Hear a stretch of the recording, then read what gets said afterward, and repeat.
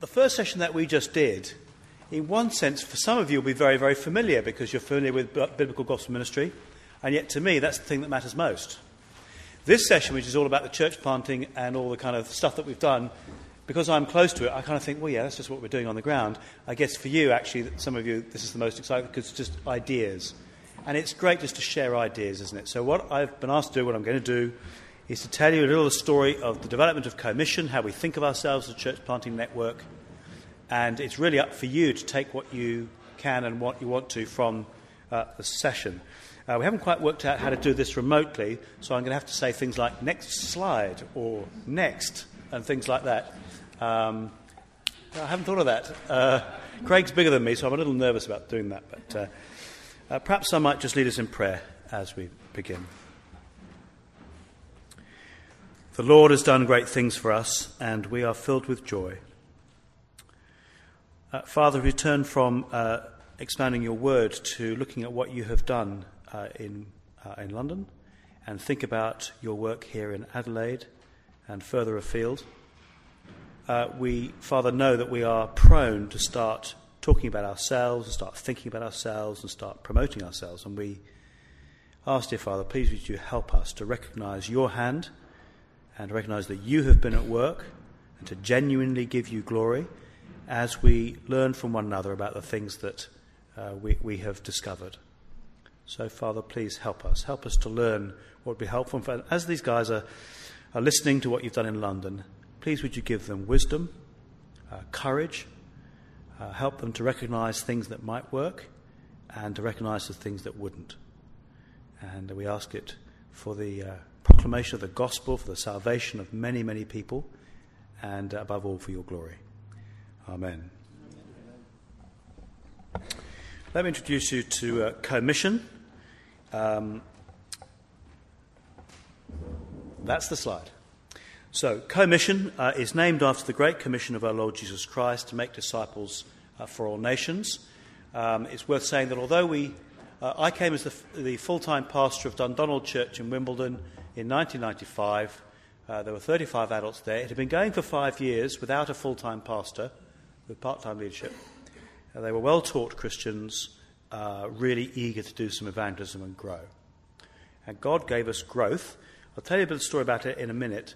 We multiplied congregations, but about 2005 we realised we had to form a network and give ourselves a name, and it was all a bit newer than it is now, and we came up with this name. So it's named after the Great Commission. Next slide. We call it Co-mission because the co emphasises that we are cooperating. We are churches, evangelical churches, cooperating in gospel ministry, which of course is a refreshing change to what's often happening in the denominations, but we are working together. We call ourselves, next slide, Co-mission, because our primary aim is mission, initiating gospel churches. So though we're concerned for theological education, we're not primarily a theological college or theological movement. We are concerned to contend for the faith and to reform the denominations, and all of us as staff are involved appropriately in those things. But that's not what we are working together in. The thing we're primarily cooperating in is mission. Next slide. Strapline is a passion for planting for London for Christ. It was a different strapline a few years ago. It was slightly different. Our strapline was a bit sort of general, something about making disciples for Jesus. And we thought, well, everybody wants to do that. So this is a bit more specific now. So let's look at each of those things in turn. Firstly, a passion. We are a movement that shares a passion. That is to say, we're not defined by our structures, which keep changing. We keep evolving them and keep changing them. We're defined by our common passion, which is basically the gospel.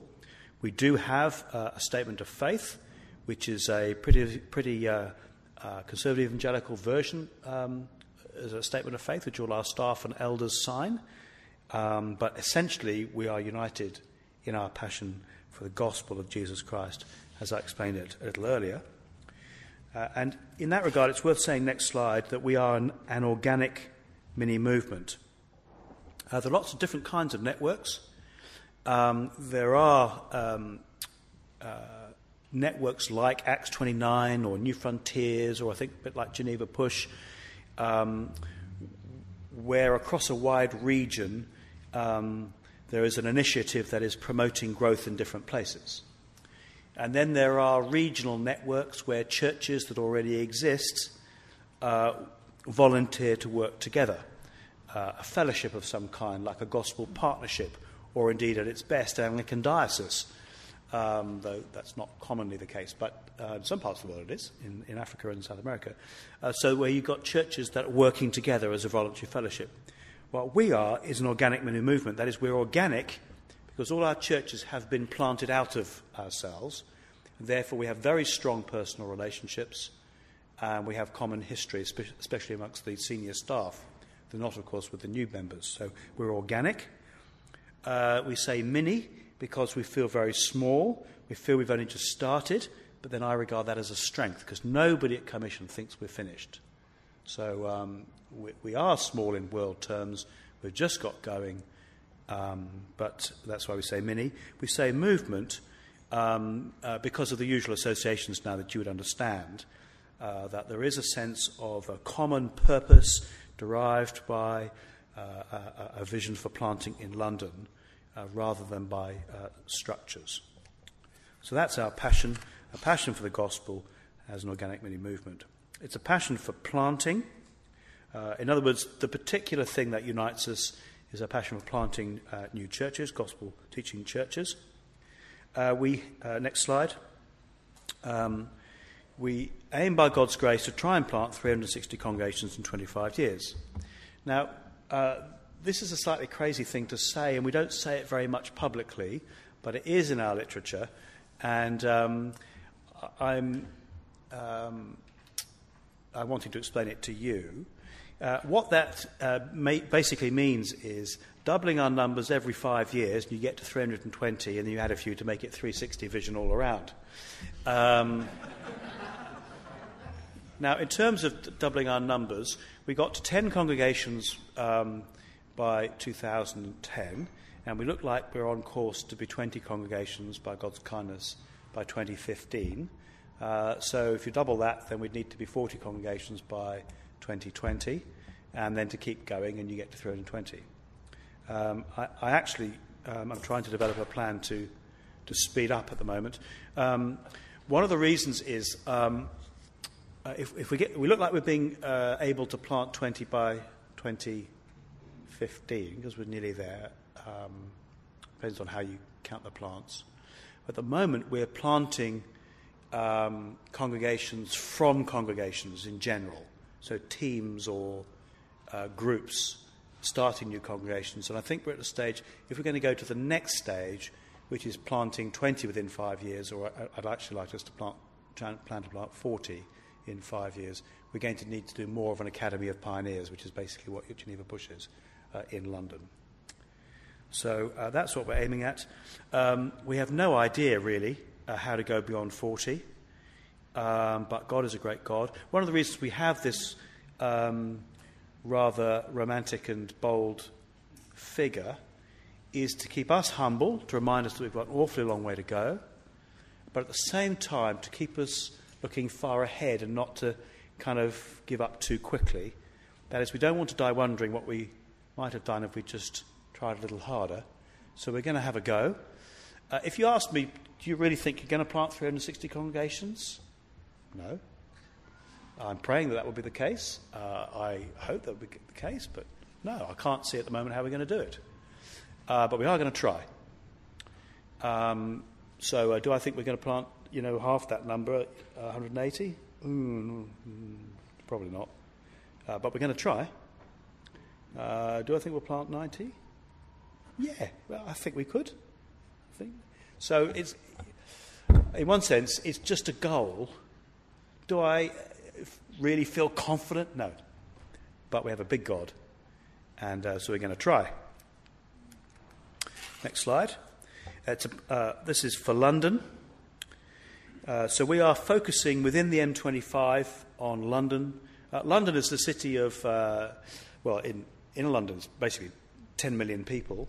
The southeast has got 20 million people, but 10 million people in London. And the whole world has come to London. It's full of many nations. People come to London for education and for business, immigration, tourism, the Olympics. It's worth knowing that in London, 40% of the population of London was born outside the UK. So London is a very multiracial city. The rest of the country is not anywhere near. I mean, some cities are, Bradford or Leicester or whatever, but London is very multinational. And so it occurs to us that we can make disciples of all nations very well in London. And if we can reach the nations who are in London, then hopefully they can contact their families or go home to their families and to their nations with the gospel. Of course, there's work going on everywhere in the world, but you know what I mean. We can reach all nations in London. Next slide, please. We're organising our church plants in clusters. That is to say, little groups of congregations, because I've realised that as the numbers of plants grow, I can't personally oversee that number of plants. And my colleagues who are running church plants are no longer junior planters. Some of them are now becoming senior. Some of them are 7-8 years into their plants. They're extremely able. They have plenty of energy. They are chiefs. They are not foot soldiers. You know, they've got energy too. And so fairly early on, I realised that I needed to, the word is empower them, but really let them develop their own passion for their own little region and to oversee churches. In fact, I see my role increasingly now to try and give them church plants, because I'm still the one best placed to actually initiate new plants, for various reasons we could talk about, but I want to give those plants to them to oversee. And in one sense, that's the only way we can keep growing. If we keep growing our numbers, I've got to let the cluster leaders oversee those clusters. Now, the idea of the cluster is that middle-class, resource-rich congregations can resource ministries to resource-poor communities and housing estates and ethnic communities and so on. This is, I don't know if anyone else is doing that in London. The reason for that is I observed that. Firstly, the Bible says that we ought to be trying to reach the poor as well as the rich. I noticed that the planting networks in London, the bigger churches, when they plant, they tend to plant with, say, groups of 50 to 100. They plant every 3 or 4 years. They plant with a second curate who's very experienced, and basically the church is self-sustaining and independent from day one. So St Helens Bishopsgate and Holy Trinity Brompton have done that with some big church plants in London. Is that good? Yes, it's fantastic. Problem with it is, though, if that is the only model of church planting, the problem is, one, only the big churches can do it. Some of our churches will wait forever and never find 70 spare people to send off on a church plant. So firstly, only the big churches can do it. Secondly, it's very slow. It's only for 3 or 4 years. Thirdly, it's monocultural. If you send as many as 50 to 100 people, they will just do what they did in the church they've come from. So it's basically it's just a small version, and they long to be like the big church. Do I want 20 St Heleses across London?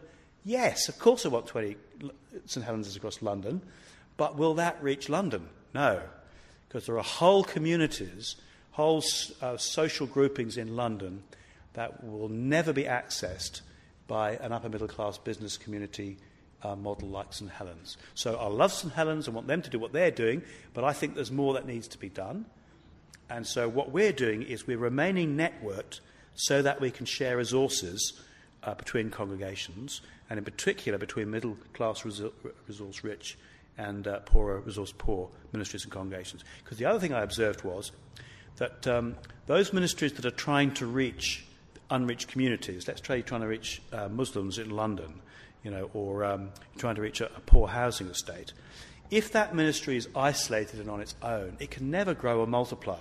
It never makes enough money, it never has enough people, it can't grow big enough to ever do anything else.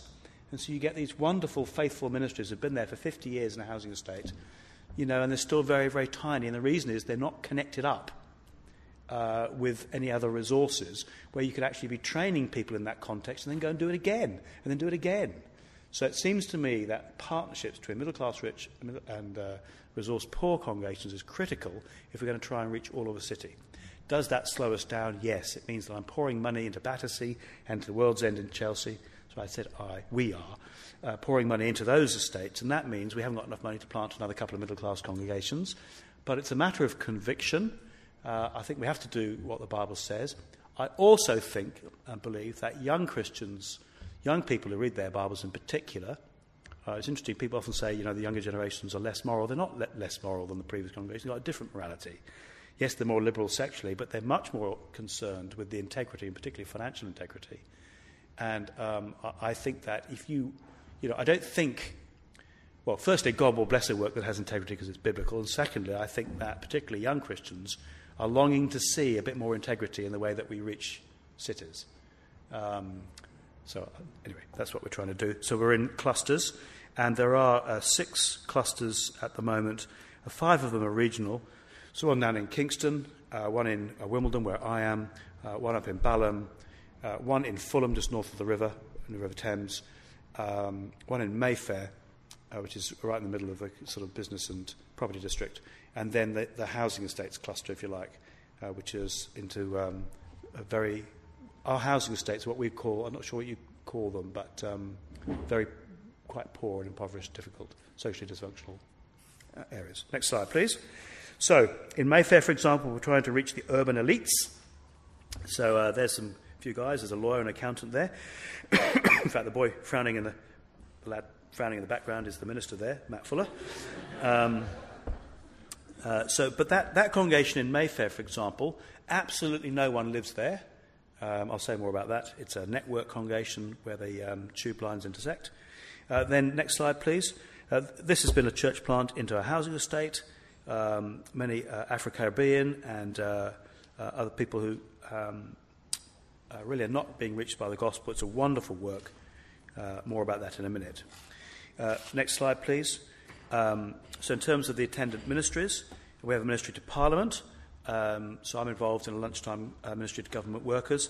And in fact, one of the things that's emerged in the last few years is that I've had a Bible study that's grown. It was in the House of Lords with some peers, and now it's with MPs. So on a Tuesday morning, when the House is sitting, I meet with about usually 7 or 8 out of a dozen MPs who come to study the Bible. They're Christians, and I'm resourcing them. It's not the only ministry that's going on in Parliament, but it's a wonderful joy because these are the evangelical Christians who are effective in Parliament. And they are fighting on absolutely fundamental issues like the redefinition of marriage, early intervention for children in adoption, the banking system and so on. And most of them are permanent private secretaries, so they're advising government ministers. So although it's small, they're really important people actually in our society.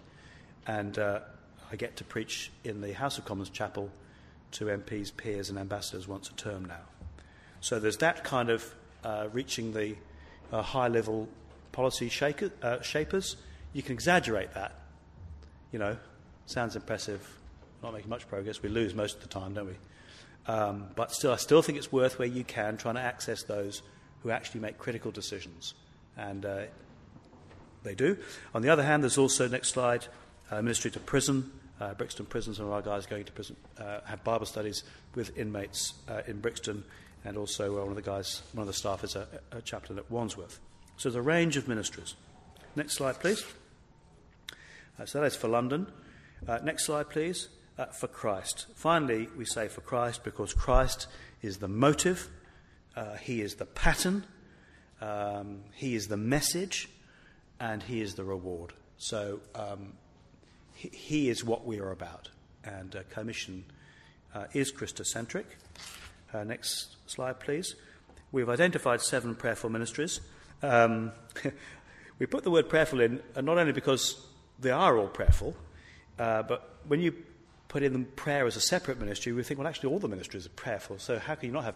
And also because Mark Dever made the mistake, 9 marks, and not one of them is prayer, which is a big mistake.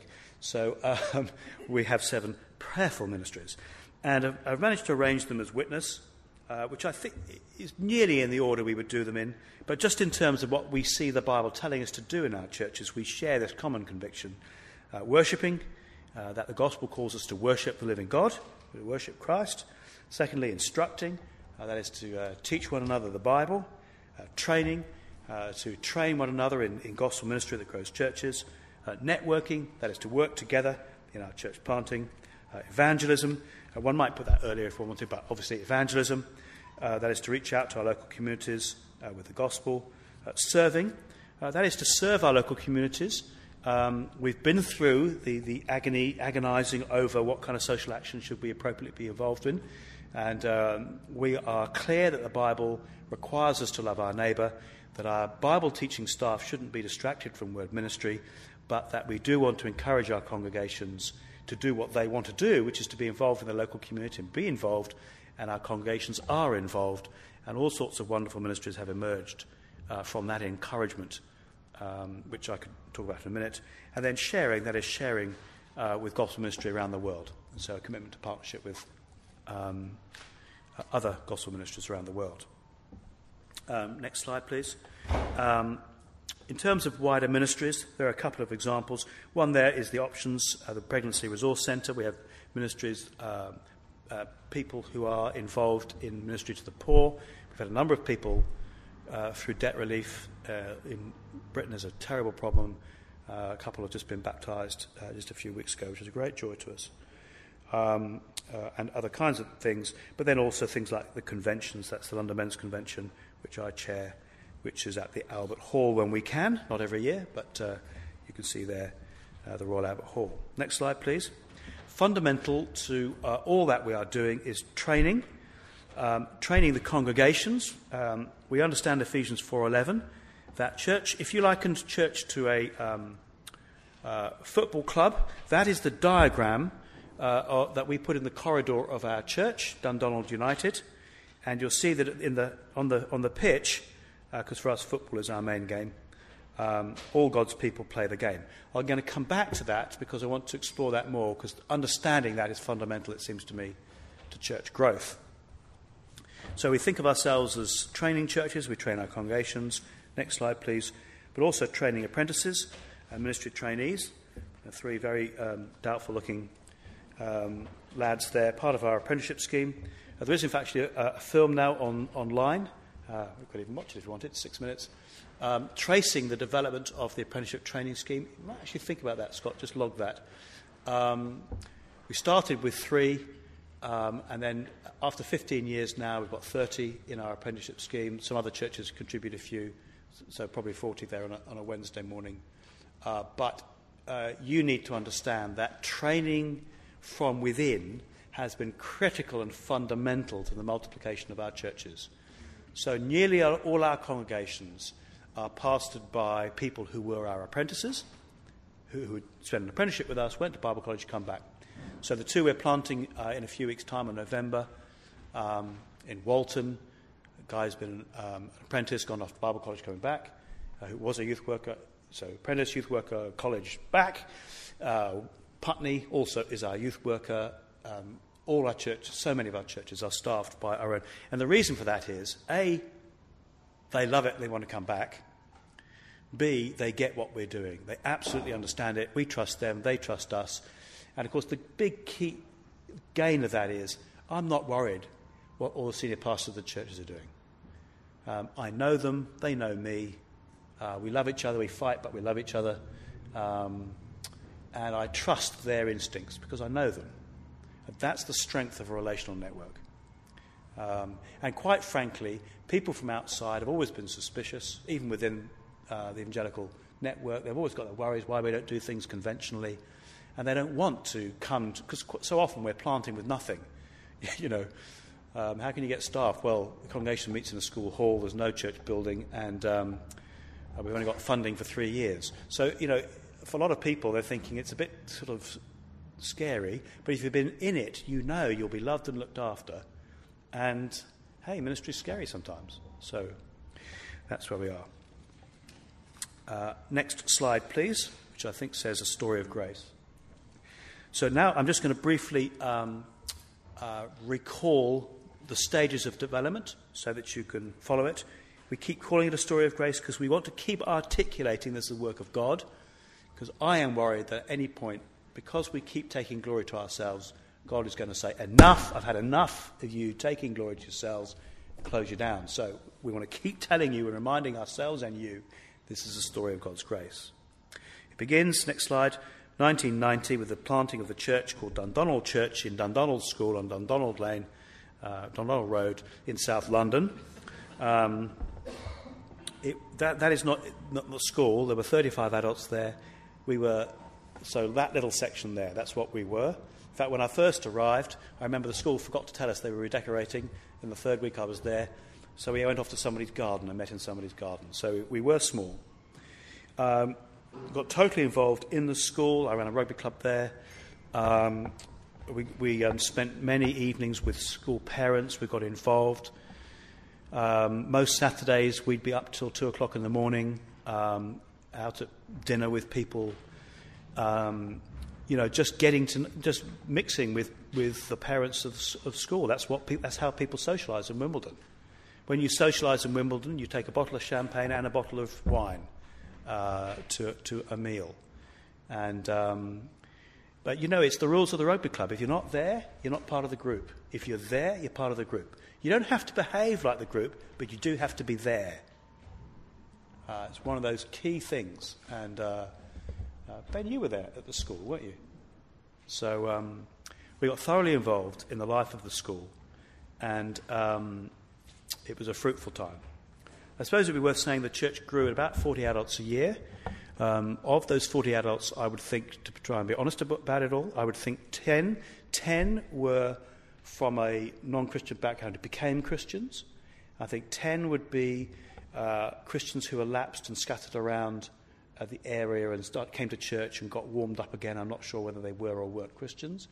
I would think 10 were Christians who moved into the area because they heard about our church or knew us and wanted to be part of it.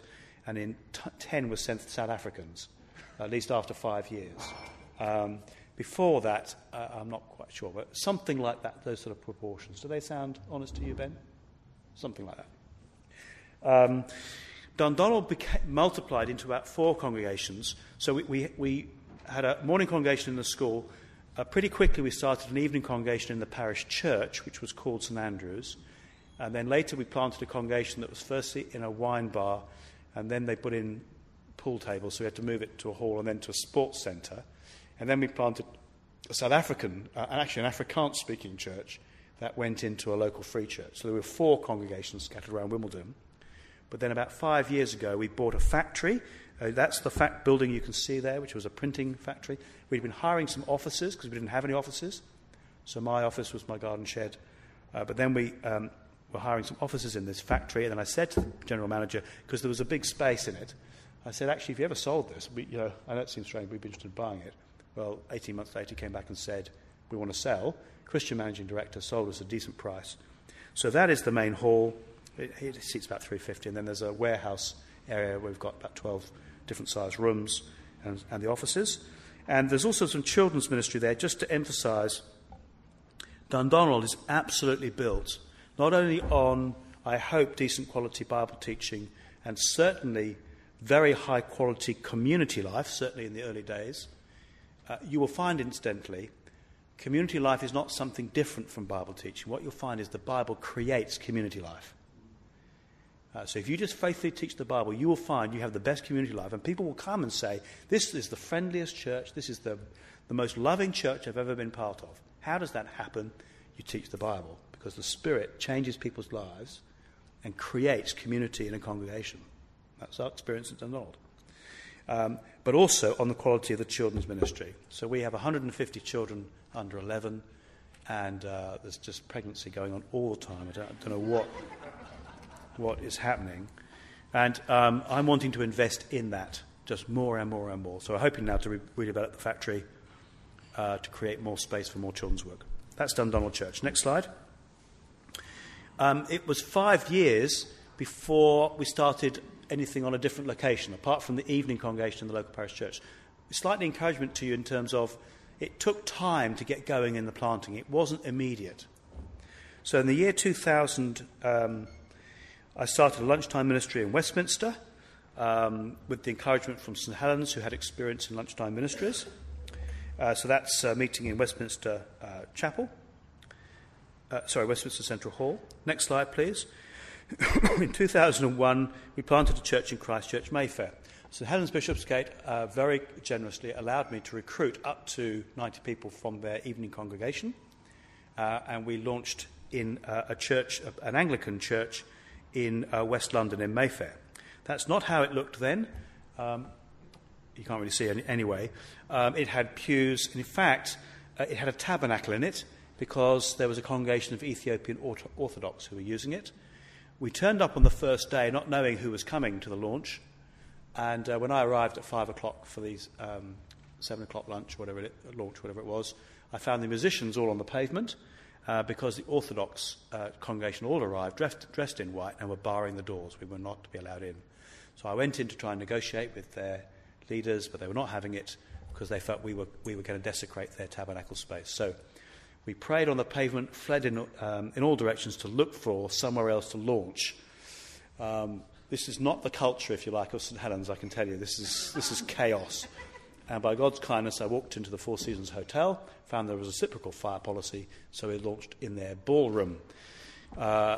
We were then homeless for 6 months. We went to the Liberal Church down the road. Then they got terrified that we were going to try and take over. So we went to a derelict building for another 6 months. And finally, we got back in this building. And then eventually we were able to renovate it. That's Christchurch Mayfair. And that church is absolutely key because it's the church which I mentioned. Nobody lives there because nobody can afford to go there. But young professionals who work in central London, commuting on their way home, stop off. So if on the Piccadilly, Jubilee or Victoria line, you can stop off on your way home, come and have some food, stay for Bible studies, and then carry on your tube home. So lots and lots of our leadership comes from there, and our Imperial University Students' Ministry, we launched from there, Impact, which launched in the lunchtime there. So I was there for 7 years. Matt Fuller was my apprentice, who helped us get going. He went off to Bible college, visited a bit, and then came back as the curate. And then about 4 years ago now, I came to the conclusion that I needed to leave and let him take over.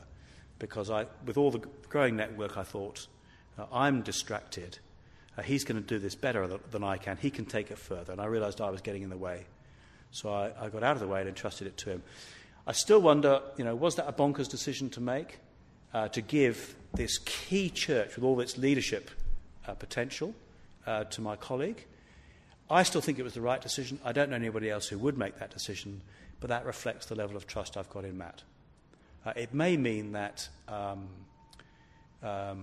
my own hopes for Commission never quite realised because I don't have so much control over that church, but I do feel that that church is brilliantly served by Matt Fuller, and I completely trust him in the direction that he wants to take that church.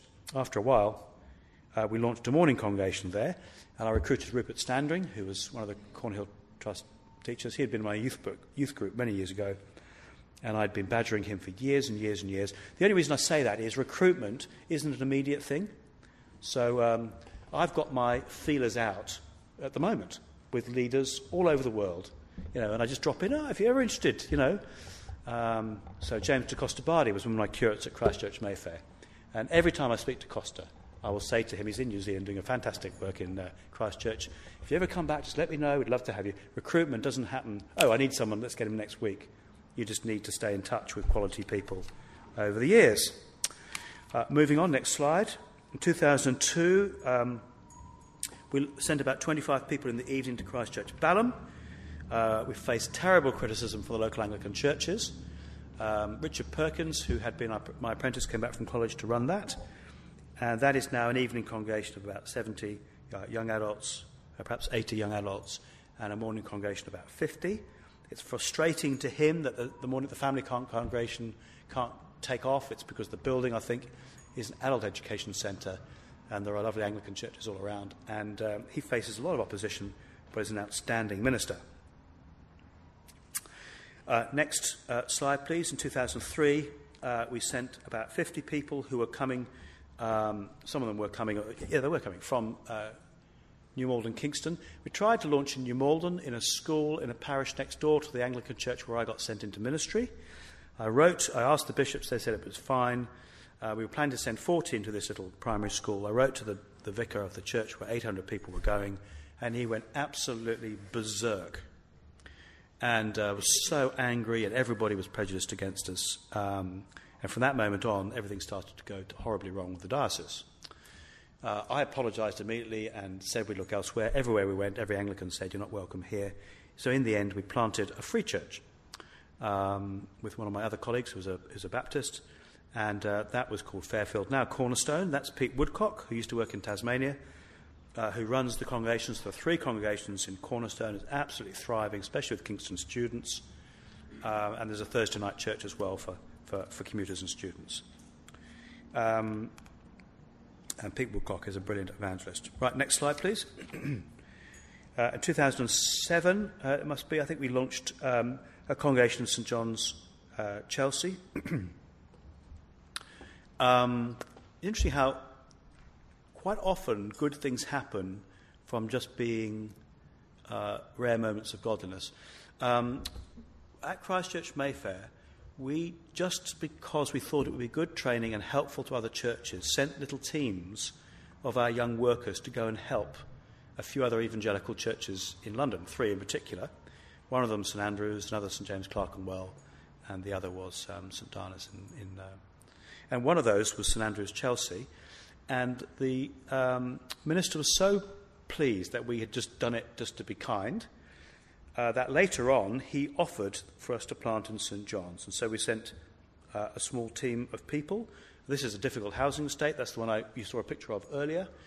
There was one couple moved on to the estate, and in fact then another couple moved on to the estate. We didn't want to send a big team, because in our view, if you send 50 white middle-class people with a social conscience onto a housing estate, in 3 years' time you'll have 70 white middle-class people with a social conscience, and you'll have no local people. So we needed to send a very small team in. They're utterly engaged with their community, and they've slowly grown. There are about 40 there now, mainly Afro-Caribbean. And Andy Mason, who's the minister, is an outstandingly godly man. And he would say their patterns of ministry are very different to the middle-class congregations, very much more relationally involved, very much more relaxed and less programmatic, all about relationships, sharing people's lives. And what then happened later on, because in the parish church they were so thrilled by what was happening at St John's Chelsea, later on when a vacancy came up at that church, my colleague Paul Dawson, long story, but he got the job at the parish church, so now he's at St Andrew's Church as well, and in fact they have now voted to join Commission, so they are part of Commission as well. Forgot to put them into the list. So that's St Andrew's Chelsea and St John's Chelsea. Next slide, please. St Peter's Fulham in 2008. Ruth Standring from Christchurch Mayfair took some of the Mayfair congregation who were living in Fulham. We'd actually put him in Fulham in case it didn't work at Mayfair. And he planted firstly in an Anglican church. They got upset about the books and the cupboards. Long story. So he then went into a free church, met there. They were very happy to have them. And then an evangelical bishop, shock horror, was appointed to Kensington in London, who offered a traditional church building, much like that one out there. And Ruth Standring went into this church, which had a history, a rather kind of Anglo-Catholic version. So that's he's been wearing robes for some while there, but preaching the gospel. And now he's moved the congregation in the free church into the parish church, and they're absolutely booming. And they've launched an evening congregation. They've got students coming along. And it's very, very exciting. I couldn't go as slowly as he can. He is an absolutely reformed gospel man, but I couldn't have, just temperamentally, I couldn't have gone with the robes and all that. I used to wear robes in the parish church, but I just can't do it anymore. He does. All power to him. Next slide. 2009, the Kingston Church planted its own church, into Christchurch Kingston, at first into a sports centre, now into a school. They've struggled to grow. There's still only about 30 adults. But Andrew Nichols there, one of my early apprentices, is the minister there. They're now in a school. Next slide, 2010, we sent another 25 from our evening congregation to Clapham and launched Clapham Central Church. That's a young professional workers congregation. They're probably about 40. They went up to 50, back down to 40. Phil Alcock is probably the best Bible teacher in the whole of Commission, and he is there. frustrated that it's not growing faster, but they've only been going 2 years, 3 years or something. In London, there's tremendous churn. So Christchurch Mayfair loses a third of its congregation every year. So they have to grow by a third just to stay still. Clapham were probably not quite like that, but nearly. So they're having to keep going. Next slide, please. Was Christchurch Earlsfield in there somewhere? Yes. Right, sorry, in passing I forgot to write it on here.